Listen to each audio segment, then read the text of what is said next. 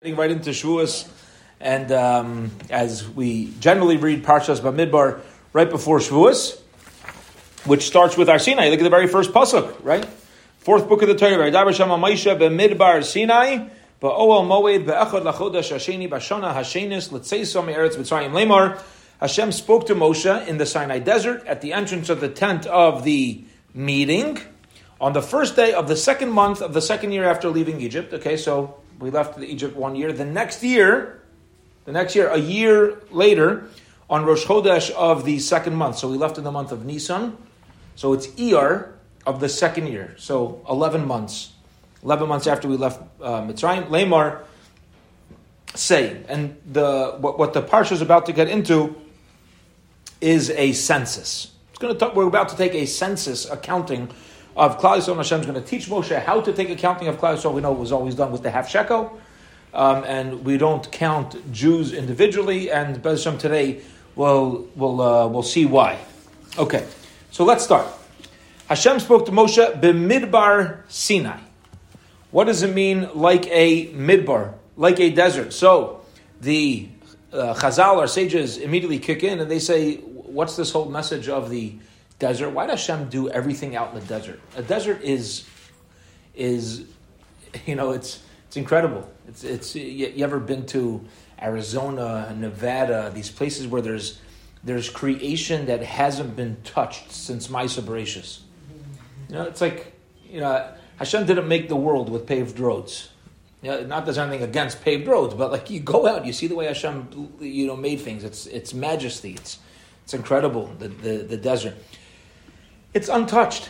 And Hashem spoke to Moshe in the Sinai desert, and we learned this going into Shavuos because we have to learn that success in Torah is that approach of being untainted. When we learn words of Torah, we have to really clear our minds and say, okay, so what is the Torah telling me without any preconceived ideas? That's a desert. There's no preconceived ideas. There's nothing in existence in my desert right now. There's nothing. It just is what it is. That's why it was given out in the desert. Rav Moshe Sternbach points out as well, Moshe Sternbach Shlita, who's the head of the Eda Chareidus in Eretz Yisrael, he says this also hints to us that that the same way a desert is open to everybody. There's no gates around the desert. It's just open. So too, if a person sincerely wants to connect to Torah, there's no gates. Everybody has the ability. There's no excuse to say, this is going back to, it's so available, right? It's available. It's out there. You just got to, just a little click, and a person has the opportunity to study Torah. Anybody who wants to connect to Torah and take pleasure from its holiness is able to do so. That is the asay tov. That is what we should do to perform good. What about the sor meira? Everything is, what to do and what to stay away from. So the sor meira is of being like a desert is the same way. If I were to go out into the desert, I'm alone and I'm not influenced by society. That's also success in Torah. Success in Torah, you need to have the willingness to do this alone, even if there's nobody else help me out. Now Baruch Hashem, we have community. We're here together. We have each other, and it's such a chesed that Hashem gives us to be able to be around other people that are helping us live constructive lives. But if there are people who could impact us or influence us negatively, we have to make ourselves like a desert and sometimes just move away, go away, and separate ourselves. I saw earlier today a beautiful idea that the Medrash Rabbah on this pasuk is amazing. Medrash Rabbah says, Hashem spoke to Moshe b'Midbar Sinai in the Sinai desert. So says the Medrash, look at what happened. Shlosha devarim nitna haTorah. When the Torah was given to Klal Yisrael, there were three things that kind of were hanging on to the coattails of the Torah that were necessary for the Torah to be given across. Here we go. Aish, there was fire. There was lightning, there was fire. There was mayim, there's water, okay? And b'midbar, with desert. That's what the Medrash says. Can I just ask one Please. That Hashem chose to give it to us with all the fire and the lightning and everything else to make an impression on us, or? Very good. So what's the message of all this? What's the message of all this? So initial impression, certainly, that Hashem's the one who's controlling everything, that really to us as humans is the most frightening within nature. Because we think we can't control these things, right? It's going back to the idea of Shemitah. A farmer is completely dependent on whether rain's going to come, whether the sun's going to be out, whether you're completely dependent. And these things really are the most, what we get scared of are things that are the furthest out of our control. So Hashem was showing us, don't worry, this is not like Hefker, this is not like, random ideas. I control all these things. So that's just the initial thought. But listen to this is amazing. The Mahari Assad, Rabbi Yehuda Assad, he says that these three ideas of fire, water, and desert is telling us, and to me personally, this hit me very deep. And Bez Hashem later today and tomorrow, I'm going to keep contemplating this idea. It's an idea that we know, but for some reason I feel like I need to let it sink in a little deeper for myself. Fire, water, and desert are represent three different approaches to living a life connected to Hashem. How so? Fire is what we call in Yiddish a bren. There's a burn. There's a desire. There's things happening. Okay, so fire is warmth and heat, and when it comes to performing a mitzvah, it's proper to have passion. When it comes to the performance of something, don't just do it, right? There has to be what we call fire, Eish HaTorah. The fire is something, the drive. Water actually cools off fire. Water cools off passion. It cools things off. What does that mean?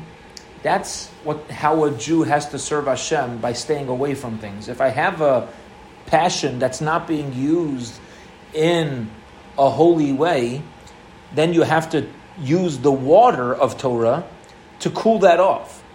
And say, okay, you have a desire to do this, you have cool it. Take it easy, take a step back. And that's just as important as fire. In one place, you have to know how to compartmentalize ourselves. Use this midah for performance of mitzvos, and don't use that very midah that we want you to use for the water. The reason why this is so deep is because we have to know exactly what the Torah wants us to do. And just because I'm acting and I'm just a passionate person is not an excuse to always be a passionate person. We have to know the right place for each thing. So you have the fire, you have the water. Okay. What about the desert? The desert, says the Mahari Assad, is there's times where a Jew has to learn that the right thing to do is nothing. If there's things taking place, and this does not demand of me to go perform, and it does not demand that, so sometimes I just need to make myself like a midbar. You're just like the parable we gave with the fox with the cold. I have a cold. I don't know, right? I'm not cool. I'm not this. I'm not cooling off. I'm not getting hot. I'm not getting passionate. But shav v'tishtok. The same way a desert, there's just silence. There's nothing. It just sits there. Sometimes we have to know that the right thing to do is to sit there. There's an expression: if you have nothing good to do, don't do anything. That's doing something. You have to know that nothing is good. There are people, and again, I'm not an expert. I'm just sharing what my Rabbeim have shared with me, and something that I have to work on, something I think about. There's this concept in, sometimes let's stereotype the younger generation, because I hear my kids talking about awkward silence all the time. That's there's the awkward silence. You can't have silence. It's awkward. Yeah, awkward. It's it's like nothing happening. Especially when you're dating. Especially when you're dating, right? But in general, if you're walking with somebody, you're going for a walk with somebody. You go for a walk with somebody, and there's nothing particular that's there to be spoken about, you don't have to say anything. We have to learn to be comfortable with nothingness, because that's something. That's something there. That when Rav Noach Orlowik Shlita came, I believe it was in November, towards the end of November, right? So he spoke and he quoted Rav Wolbe, where he said that Rav Wolbe would tell his Talmidim, don't take a Gemara or a Sefer with you on the bus everywhere you go. Some people are always walking around with a book.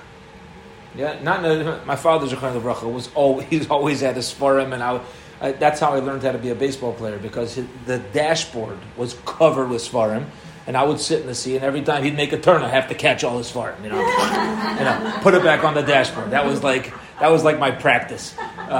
He always had a Sfarim. Okay, he was thinking not to negate that, but Rav Wolbe would say to his Talmidim, you shouldn't always have Sfarim, because you have to learn to be with yourself too. You have to learn to be with yourself. That's a healthy place to be. We're in neshama.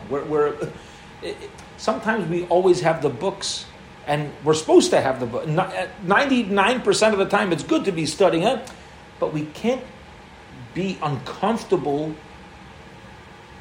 if we don't have that. That was his idea. His idea wasn't you have to learn not to be uncomfortable with yourself. Nothingness is a creation too, because you're living in a very real existence. Yeah. And maybe that's why Hashem had COVID. That it gave a lot of people, unfortunately, an opportunity to be in a different situation and to be by themselves, think about different things. Right. It's a very fast-paced world, and what Linda's saying is, that's a big message that a lot of people learn from COVID, is you're going to sit by yourself. The Son gave us cell phones.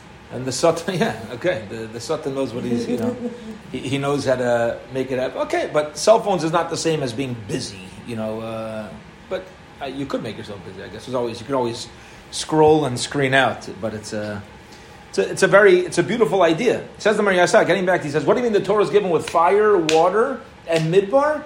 Because to serve Hashem, we have to be comfortable with these three traits and know when to use each one. There's a time for fire, there's a time for water, and a time for desert. And if you're missing one, you're not going to be complete in Torah. This is, to me, this is something I need to keep contemplating. Now, Rav Meir Shapiro, who every time people mention his name, they say, the founder of Daf Yomi, right? Now, he got the idea from his Rebbe, the Chartkover Rebbe. Actually gave him the idea, but Meir Shapiro ran with it, and he certainly created it. See, he says a fascinating idea, which is that fire, water, and desert are three elements of the DNA that went into us as a people by the time we accepted the Torah. Because fire was, Avram Avinu was thrown into the furnace. That was the very first dedication to a one God. Where Avram Avinu said, this is it. It's just me and Hashem. You can do anything else you want. You can do it. I know the only reality is God. And it took fire when he's thrown into the furnace. So that was his first. That was an action of Mesiras Nefesh that was instilled into our DNA. Okay, the water was later generations. So you have, of course, everybody doing the right thing, but you have Avram being Meiser Nefesh, we'll call it, giving up his physical life for this.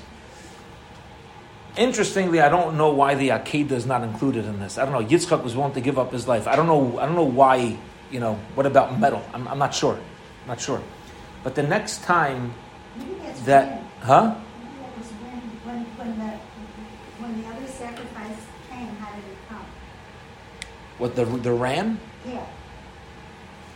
Hashem sent it. Yeah. Bring wind in. Okay. Maybe. Wind.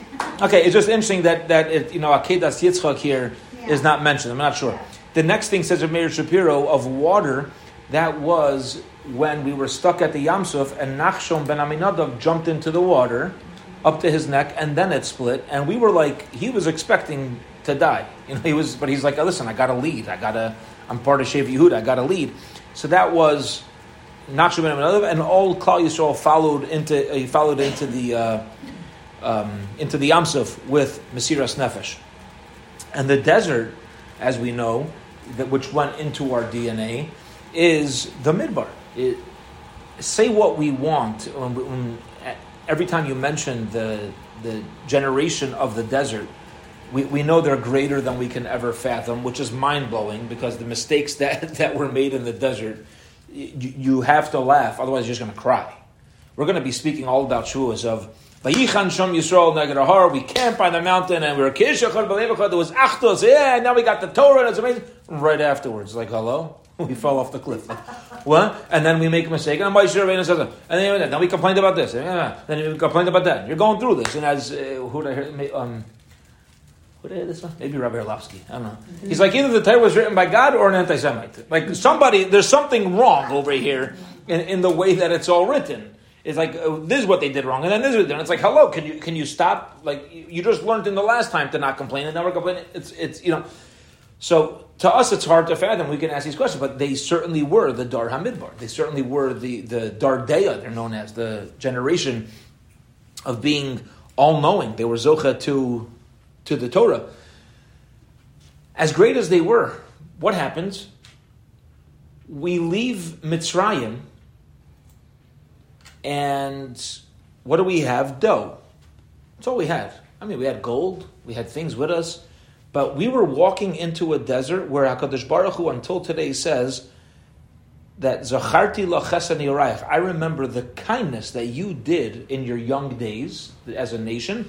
Avas glulasayich by lechtech acharai b'midbar, by following me out into a desert. Ba'aretz lo zeruah. Now, once we're in the desert, we started complaining. Fine, but to be willing to leave civilization. Imagine having to leave civilization and you just walking out into a desert with nothing, with your families and everything, community and just the people.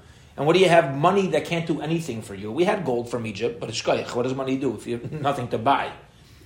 So that was Mesiras Nefesh for us as a people.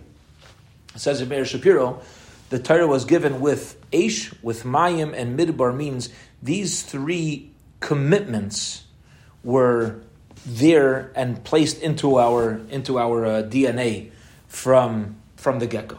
Okay. Now, the Alexander Rebbe of Alexander, Chassidus called Alexander. The Alexander Rebbe says a beautiful thing, and receiving the Torah in the desert was it's called a marriage between Klal Yisrael and HaKadosh Baruch Hu. So let's give a little introduction to finances in halacha. Okay, it's a fascinating concept that until you learn Gemara and you go through with the Shulchan Aruch, it's just a mind-blowing idea. How do transactions work? How does a transaction work? Why is certain transactions called stealing and certain transactions not called stealing? Okay? So let me ask a question. I want to buy your salad. If there was salad there. I want to buy your salad. You say, if you give me a piece of paper that says 10 on it, you can have my salad. So I give you 10, you gave me the salad. What made it mine? You being willing to give it to me? Okay. Well, then I have a question. If I were to find a $1 bill on the street, I can keep it. Mm-hmm. Who's giving it to me? Hashem? Well, why don't I say Hashem's giving me your salad? You're standing in God's way? Well, no, He's giving you the opportunity but to negotiate. How's it entering my domain? You want it. I want it, so I could take it? We're getting to the lumdus. Lumdus is like the kishkas. Getting into the kishkas of how transactions work. What makes something yours? What makes it yours? Wanting it, taking it. Properly. Doing it properly. Properly. What makes it proper? The Torah. Okay. So how does the Torah say a transaction works properly? I don't know. How does it work? So this is fascinating. It's a fascinating idea. So here's how it works. In order for something to be able to be called mine, I need Is something of value? that, I don't need it because if I find it, I can take it also without giving value, right? So in order for something to be mine, I need that there's nothing holding it back from becoming mine. What holds it back? So this is what the Torah says. A person's mind is amazing. If I give you $10 and take your salad, but you did not want to sell it to me, I am stealing. Why? I gave you $10, I gave you the value. No, because your mind never left it. And since your mind still wants this salad, it's withholding it from my ability to own it. I'm not capable of owning something if somebody else's mind is on it and it was rightfully theirs, using your words. But if there's nobody else's mind on it, there's a $1 bill on the street, I can pick that up because there's no mind holding it back. Hence, I can bring it into my domain. Now my mind is on it and it's okay. But now here's the fascinating idea. If, let's say, there was the owner's mind still on that $1 bill, and I pick it up and take it, I'm a thief. So how do I know if anything that I ever find has a person's mind on it or it doesn't? And the answer is, this is the laws of Hashavas Aveda, which is, that's why you can only take something that the owner can never get back. And I'll explain why. If I find a $1 bill on the street, why am I allowed to keep it? I know that their mind is not on it. How do I know that? Here's the deal. If they were to come and say, Tendler, that's my dollar, what is my responsibility to do, according to the Pasuk and Devarim in the Torah? My responsibility is to seek out and make sure it's really there. So I have to say to them, prove it. They have no way of proving it. Since they have no way of proving it, they know they're never getting it back. Hence, their mind is off of it. Hence, I'm allowed to keep it. That's how transactions work. Wow. However, if I find something on the street that's a $5 bill with a smiley face on it, and I pick it up and take it, I cannot keep it. Suppose the person had just been paid some money and that money was on the street and he said, then he goes, Very good. Very good. So, money may be a little different than objects because we're more lenient with keeping money, and I'll tell you why. Since money is fungible, people can't really prove it's theirs. For example, if you were to stick a $5 bill with a smiley face into a soda machine and you push a soda, you get a soda and $4 change. I come along 2 hours later and I stick a $10 bill into the soda machine. I get back a $5 bill with a smiley face and 4 singles. So now it's mine. It's rightfully mine. If you were to come along and say, "Oh, I could, I had a $5 bill," I said, "Shkoyach." It used to be yours, but maybe you put it. So actually, money, there's less ways to prove it's yours. The more broad an item is, the hard and is used, the harder it is to ever get back. If you were to find a loaf of bread from Schnucks with a kosher seal on it, it's never been opened, you know it's kosher, do you have to go give it back? Absolutely not. You don't have to give it back because Schnucks doesn't even know it's there. Since it's meant to be sold, it could be anybody else in the city. So the broader something is, the less responsibility I have to return it. But getting back to the main idea, and this is amazing, okay? The way I take ownership of something is by that person releasing their mind from it. Got it? If that person never released their mind, it doesn't matter if I paid. It doesn't matter if I decided I want. It doesn't matter anything. If their mind is on, ownership is intent in halacha. Completely intent. It's an amazing thing. Now, let's bring this over to Bamidbar and Shavuos. Okay. So the Gemara in the Dharam says, how does marriage work? How does marriage work? Here's how it works. So it's actually, step one of marriage is a monetary transaction. A ring on a finger doesn't need to be a ring on her finger. A man can give a woman a $5 bill and say the marriage is valid that way. Okay? So how does marriage work? So marriage is an acquisition. What's the acquisition? The woman is willingly saying to the husband, if it's not willingly, it's not a marriage. Because since it's entering a financial state, and this is actually Hashem set this up as a financial transaction, not to minimize it, but to protect the relationship. And that is, if a woman never sold her rights to marriage. Every woman has a right to marriage. You own rights. I own rights. If you do not willingly sell your rights and remove your mind from those rights of marriage, you're not married. So here's what happens. A man stands under a chuppah and gives a woman a ring. And the rabbi, a competent Mesader Kedushin, officiating rabbi, is going to look at the witnesses and say, and this is what they always do. They say, is this worth a shava pruta? Does this have financial value? The witnesses have to see that there's financial value. And then he looks at the kala, and he says, does this have financial value to you? And are you willing to accept this as a transaction? By accepting the money, you're going to give over your rights to marriage to be married to this man. You're going to remove your mind from those rights and give it over to him. Because that's the only way for the transaction to work. And if she says yes, the husband takes a ring that has value. A ring, again, is just a custom to use a ring, doesn't need to be a ring. And he hands it over to the wife, and by her accepting the money, they are now married because she gave him that right. If either way doesn't work, it's not a transaction. She never removed her mind from that. She owns her rights still. She owns her rights, and nobody can walk over and say, "Yo, you're married to me. Here's her, no shaykhs." Yeah. If she wasn't in on this, then there's nothing to talk about. Okay. Wow. Are So, there a lot of people who want to be married? huh? Are there a lot of people who want to be married? I hope they are. Why wouldn't they be married? If they didn't have this intent when they Well, got married, I'm just most wondering. people, most people know that you're actually getting married, and once you're married, and They have intent. They have the mind. so the intent has to be that you're in on the marriage. That's really the intent is that I'm in on this. You can't have a forcible marriage. Oh, that's You can't have a forcible marriage because of intent. That's right. It's not. It's the whole thing is null and void. Yeah. It's null and void. It's okay. So now, this is all based off of the Gemara Nedarim Daf Lamed Amud Aleph. Okay, 30a. Now, says the Alexander Rebbe,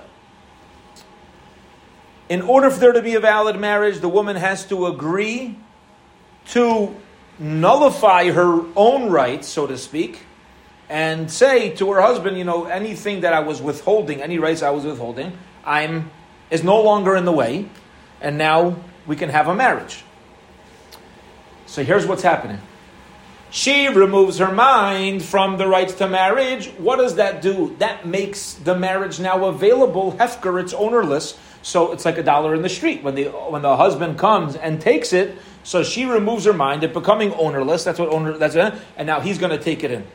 Okay. So here's how it works. If a person does not make themselves like a desert in their marriage to Hashem, we're all wives, so to speak, in our relationship with Hashem. We're a spouse. We're a spouse of Hashem. If we're not mafkir that, and we stay tough, and I'm not getting in on this. I'm not going to make myself hefker. I'm not going to remove my mind from what's called my anochi, my selfishness, my concern about myself. And I'm not in on this relationship with Hashem, so you can't acquire the Chachma of Torah. You never entered the marriage with HaKadosh Baruch Hu and the Torah. So what do we need to do? We have to make ourselves like a midbar. What we're doing is, says the Alexander Rebbe, a beautiful idea. You know where success in Torah comes from? We say like this: Hashem, you gave me my rights. I'm going to hold on to those rights. And Hashem says, yeah, very nice, very nice. You could do that. But let me tell you something.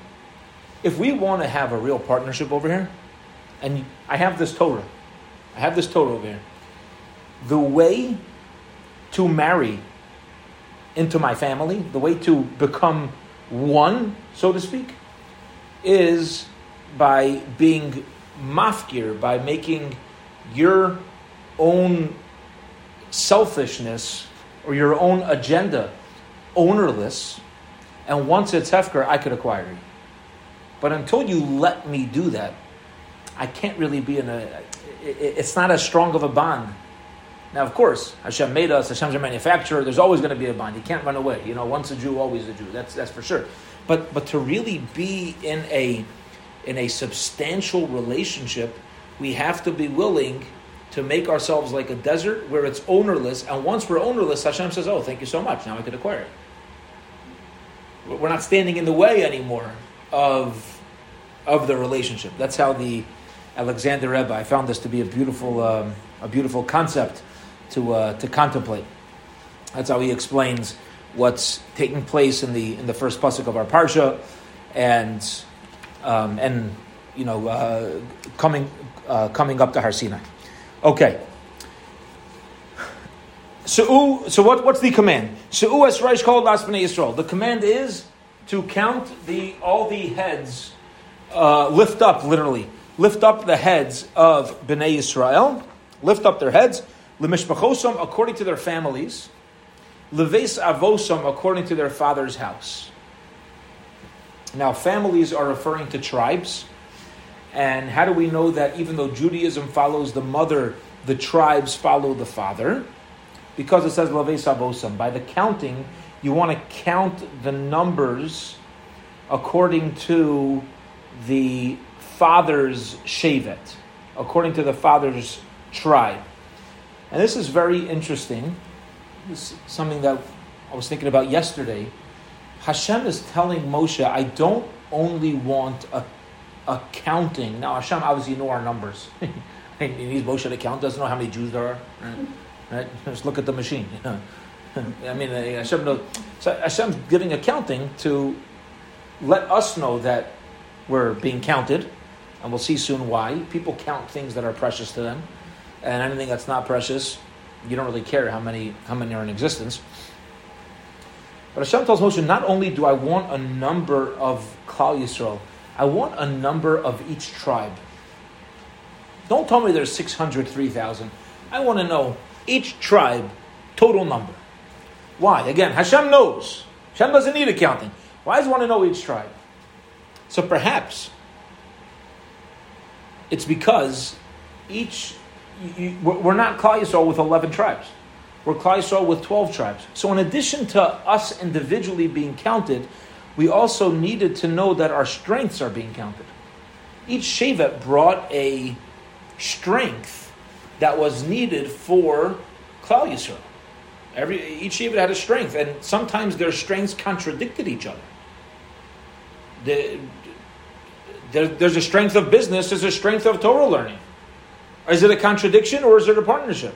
There's a strength of being Shimon and Levi, where you're out and you're kanoi, you're zealous, and then you have the strength of Shevet Dan, right? Who's there out there doing kiruv, taking care of everybody, not being so zealous, letting people do their own, right? And each Shevet's bringing their own thing to the table. Some of them are, it's like, how can you be friends with this guy? The guy's, she's such a lowlife. Why do you reach out? That's the Shevet of that. Because there's a koach in Klal Yisrael that's telling us that's supposed to exist, and there's supposed to be the zealousness of Shimon that's supposed to exist. And we as Klal Yisrael, you can't just have zealous. You have to, and we have to figure out how this contradiction works. So Hashem's telling Moshe Rabbeinu, it's not enough to count numbers of Klal Yisrael. I need shevet numbers. Because you can't just know you're part of a whole. You also have to know where you fit in with the whole. What your job is with the whole. They call it in America good cop, bad cop type of thing. You can't only be a good cop. You can't always only be a bad cop. You have to know when and when. There's a time and place. Going back to the Eish, the Mayim, and the Midbar. There's a time and place to use each passion. And this is an incredible theme that we're just within the first few verses. It's constantly popping up, where there's an element of responsibility to know how to rein in our midos. We have to know how it applies, when it applies, and that takes wisdom. It takes wisdom. It doesn't take smartness. It doesn't take so much of knowledge. It takes experience, practice, being a listener, being just learning from other people who have experienced life and seeing that, just because you have a strength in a certain midah doesn't mean you don't have to learn how to use it. You have to learn how to use each particular midah. Okay. So that's why we're counted according to our father's homes, the tribal lineage. B'mispar shemos kol zachar legilgalosim, every zachar according to his head count. All right. Now, I saw a beautiful idea on this pasuk from the Baal HaFla. Okay, the sefer is called the Baal HaFla. The author of the Baal HaFla was Rav Pinchas Halevi Horowitz. He was the Rav of Frankfurt. He passed away in the early 1800s. He was Rav of Frankfurt, and he had a very difficult Rabbanus. His community did not like him. They didn't like him. They felt he was too tough. But he was known to be one of the greatest Gedalim. One of the greatest Gedalim in Klal Yisrael. So he quipped that, this is like a yeshivish joke over here. He quipped that it's very appropriate that his name is Pinchas. Because the Parsha of Pinchas always falls out during the 3 weeks. In the cycle of how you read the Torah, it's always going to come out like right before Tisha B'Av, like between Shiv Bas B'Damas and Tisha B'Av. You're going to read Parshas Pinchas. It's a very sad time. We also always read Parshas Pinchas every. We read it on Rosh Chodesh, sometimes on Yom Tif. So he said it's appropriate that his name is Pinchas because when he's in his regular routine, in his regular place, nobody likes him. But then he goes out, all of a sudden it's a Yom Tif. He goes to talk in other towns, everybody wants to hear what he has to say. But in his own city, it's like, Rabbi, we're not so interested right now. So that was his quip. So the Baal HaFla, Rav Pinchas Halevi Horowitz, he said that a beautiful idea. When we count Klal Yisrael, we know that we don't count by number. You don't say 1, 2, 3. We don't count each other either. We have various shtiklach, various other ideas. Now, we ultimately end up counting. That's what's amazing. You're allowed to count each other, just not by numbers. You can make a bracha. Hamaytzi lechem min haaretz has 10 words, so people use that to know if there's 10 people for a minyan. Sometimes you're walking into minyan, you're like, Baruch atah Hashem, Elokeinu melech haolam, hamaytzi lechem min haaretz. Yeah, we got a minyan. Okay, let's go. Haishia es hamecha baruch es lachlesecha uri menaseim ad. Everybody's got their own way to figure out whether there's a minyan or not. But we don't count. We don't count exactly the numbers. So Baal HaFla says why. He says a beautiful idea. He says that, when we came down to Mitzrayim, when Yaakov came down to Egypt, so the Pasuk in Bereshis, Perek Mem Vav, says, Kol ha-nefesh haba'a li Yaakov Mitzrayim.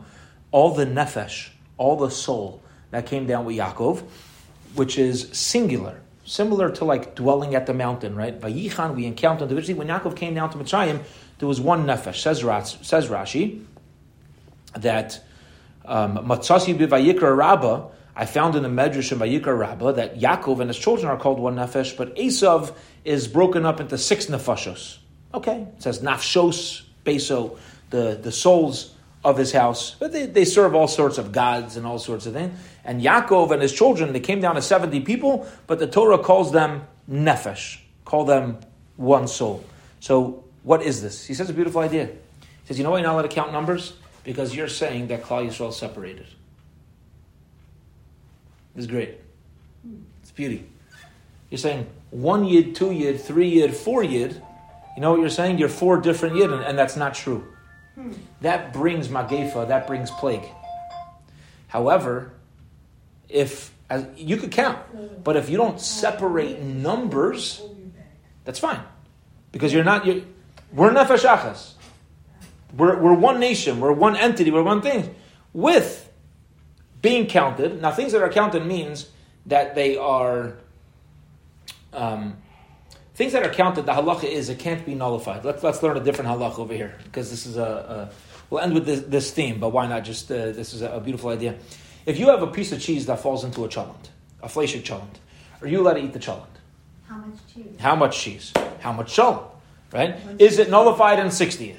Okay. So I have a little piece of cheese that falls into a big cholent. Can I eat the cholent? What do you say? No.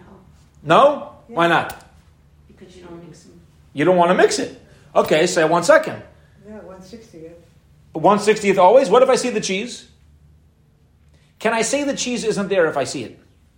Nullified means it's not there. I view it like it's not there. Yeah? So listen to it. If you have a piece of cheese that falls into a fleshig cholent, can I eat the cholent if it's 60 times the amount of the cheese? The answer is yes, if I can't see the cheese. But if you can see the cheese, don't tell me it's nullified when you're looking at it. Maybe take the cheese out. Excellent. So take the cheese out and you're fine. But you can't just eat it if you see it. Nachon? You can't just eat it if you see it. That's still not being honest. Well, that's the halacha. That's the halacha, so that's being honest. Okay? So you took it out, and now there's nothing else you could see, so the rule is it's nullified in 60. That's the rule. No problem. Now there's an exception. Not everything is nullified. You know what's not nullified? Things that are counted. Things that are counted individually are not nullified. For example, if it were to fall in to the cholent something that is sold individually in the store. Okay, so let's think of an example. Something dairy that falls individually into a store, sold individually. Like a bottle of milk. Well, that spreads out. That spreads out. Kind of like looking for something that's sold. A wedge of cheese? Yeah, maybe a wedge of cheese. Okay, something that's counted by itself is not nullified. It's not nullified because you can't. If it has enough chashivas to sell it individually, it's not nullified. And so, for an example, an egg is never sold individually; it's only sold by the dozen. So, an egg could be nullified. An egg would be nullified because it's not sold. If you have a sesame seed, that's nullified. Nobody buys one sesame seed. You buy a container of sesame seeds. But things that are sold individually could be nullified and cannot become nullified. It's called a davar shebeminyan. Davar, a thing shebeminyan that is counted. If it's so chashuv that you would sell this individually, you can't tell me it's not there if it has this pre-existing chashivas, this pre-existing importance. Okay? So, getting back to Klal Yisrael, this is an amazing thing. We're a nefesh achas, we're one soul. Says the Baal Hafla, you know why you're not allowed to count Jews? Because there's no such thing as 4 different Jews. We're all nefesh achas. However, what we do count is through half shkalim. Because we do need to know that you're not going to have 600,000 if you don't have 1, 2, 3, 4. You can't get to 600,000 without being a number. So what's fascinating about us as Yidden is we're counted individually. That's what ultimately ends up with. This is incredible how taking a sense of Klal Yisrael works so in line with the symmetry, with halacha, and the way that Hashem expects everything to work, from a cholent to a person to everything. The way it works is we're one nefesh, but we're also a davar shebeminyan. We're also something that can be counted. But we're not multiple nefashos. So instead of counting nefashos, we count through other things. Because a yid is never nullified. You can't be nullified. There's no such thing as me saying, I'm nullified in a cholent of 13 million Jews. No, I'm a davar shebeminyan. Now that you're counted, now that I'm counted, now that each of us are counted, so we're a nefesh achas, but we also have the ability to stand as a davar shebeminyan. Gemara shir over there. Yeah, right? We're always able to stand as something that's counted. And that's how the Baal Hafla explains why. And this was an amazing idea. Like, you're not allowed to count Jews. Why not? It's amazing. You know why you can't Jews? Because no such thing. No such thing as 4 different Jews. There's 4 different kochos, 4 different strengths. But we're still in nefesh achas. And you can't separate that. Okay. We'll hold it here for today. Any questions, thoughts? Yeah, so I asked my brother, I called my brother today, and I said like this, over the next few days, if you turn on classes on Shavuos, you're going to hear about Klal Yisrael camped at the mountain, Vayichan Sham Yisrael Neged Ahar, right? We counted Ke'ish Echad B'Leiv Echad. We had it, and therefore, only once we had Achdus, once we were together, then Hashem gave us the Torah. Then that's when you're worthy for Torah. When everybody's together, This is a beautiful idea. Very nice. Okay, very nice. Here's the question: how did they get Achdus before the Torah was given? What led to it? Because that's the secret for bringing Mashiach, right? If I were talking about, we need to have Avas Chinam, yep, but it's all shallow. That's like the people saying never again to a Holocaust, and then they keep saying never again when countries keep going at each other and bombing each other out, and never again what? You could say it from today till tomorrow. If you don't stand up on behalf of victims, so it is again. Don't say never again if it is happening again. So we come to Har Sinai, and we are already K'ish Echad B'Lev Echad. How did we get there? How do we do it? It doesn't seem to say. Maybe we didn't. Huh? Because it was in Hashem's plan of the Gullus before Mitzrayim and the whole building up and You're saying maybe Hashem gave it to us as a gift? I think we had to work. I think there was a reason why we had to go through everything we had to go through in order to get. It's part of Hashem's plan, right? No question. So the Torah was the Gullus. The Gullus is what we had to have in order to get the Torah. So you're saying, but is Gullus necessary to bring Achdus, or is Gullus the Gullus that we're in is because of there's a lack of Achdus? Like I hear what you're saying, that you need to use your experience to become one, but the question is, how do we even do that? How do we take an experience that we have and fuel it and bond it in a way to get that Achdus? Because they had that shared experience and they had the empathy. Shared experiences. So does that mean in order to have Achdus, you need to have shared experiences? No, they developed the empathy. They developed empathy It's by the having connection. It's the connection we had with each other. It's the connection. How did they get the connection? By their joint experiences? No, I think Hashem. No, I think. So you're saying maybe it was a gift. Hashem needed to give us the Torah. He's like, all right, listen, in order for this to happen, you're going to have to be together, all right? You guys could do this for a day, right? They always say it's a crisis. Or 3 days. It takes a crisis to bring the Jews together. Mm-hmm. Some act of terrorism or some kind of crisis. So, Yeah. Rav Moshe Sher, the head of Agudas of America, Zechron Levracha, when he would meet with new politicians, his opening joke to like break the ice, was always that you should know the Jewish people are like tea bags. We don't get going till we're in hot water. That was his. It's unfortunate. It's unfortunate. You're saying when you have these crises, That's when you get together. That's when you get together. The question, but it's got to be that Hashem gives us the opportunity to have Achdus without going through that, because we know that the crises is an offshoot of a lack of Achdus, as opposed to there needs to be what we're speaking about is the current reality, but we know that shouldn't be that way. It shouldn't be that we need to go through a crisis to bring it together. So I called my brother today. I was like, "Hey, what's the deal? So he said it's an interesting question. He hadn't thought about it, but then we started schmoozing, and what we walked away with is perhaps, and this is not complete, but I think if we contemplate this, we might be able to break it down. Perhaps the idea is that when they stood at Sinai with their experiences, they all had the same goal.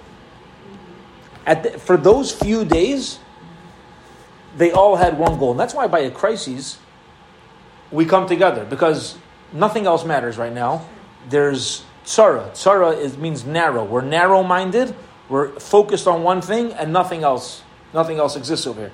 So we came to Har Sinai, and we had one goal.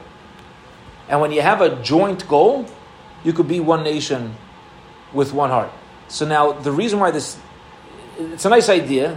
And it's true, because when we stood at Har Sinai, we were all there for the same purpose. So I said to my brother, I said, listen, so does that mean that in order to have real Achdus nowadays in Klal Yisrael, you need that everybody has the same goal? So he said, maybe. He said, maybe that's the avodah that Hashem wants us, is that you can't just say, oh, I love every person, and there's no change, and maybe included in that is teaching, We all- educating, being with each other, making our objectives the same objective. And once you're able to do that, then, but to just say there needs to be love and care and nothing else without having a joint goal, Right. I can't even imagine. Maybe, yeah, I'm saying, I don't know, but I can't even imagine how you can have it, right? It's impossible. If you don't have a joint goal, I think it's, So it's a joint goal bringing Mashiach? that's what it has, That's what you're saying. for it. That's where we have to go. That's, So they say if every Jew keeps Shabbos all together on one day, Mashiach will come. So it's the same thing you're saying. says that, right. Joint goal. Maybe that's an expression of this idea. I don't know. This is just something I was talking to him about this morning, and both of us were just, it was like a little bit, but it's an interesting idea that you can't just, because too many times I've heard like, Vayichan Shem, you got to be one person, Shkayach. But what happened for them to get there? Because that's the secret to Mashiach. I mean, that's what we're all looking for. So it seems the avodah is more. The real avodah, the real service to get there is you can't just use the word love. You have to be living. It has to be experiencing. There has to be education. And when Klal Yisrael has a single goal, and Klal Yisrael has a single goal, will be Ke'ish Echad B'Lev Echad, which goes back to what the Baal Hafla was saying in that why you don't count Jews separately, because as much as we have our being individualized, we're not really one. We're not really one until we're all one. Until we're joint in our goal, we're really not Klal Yisrael. So this is pretty wild. Potential. Yeah. And so maybe the goal is to us to help each other bring out, be through education, through whatever, maybe through hard times, maybe through but to pull that potential. Pull that greatness out. Pull that greatness out. Yeah. Which goes back to all the way it's amazing how this all comes full circle. Yeah. The beginning of this year, the Chazon Ish's psak on cremation, where people nowadays don't know how to rebuke each other, Right. Where we don't know. It's like, we have to learn how to, not give each other rebuke, but how to, if you cared enough about the person, you'd learn how to do it. You'd learn how to talk to somebody. You'd learn how to... If you're able. If you're able, yeah. If you're able. Yeah, and then learn how, give it off to somebody. You figure it out. If it's yeah. Good stuff. All right, Yashikayach, Shabbos.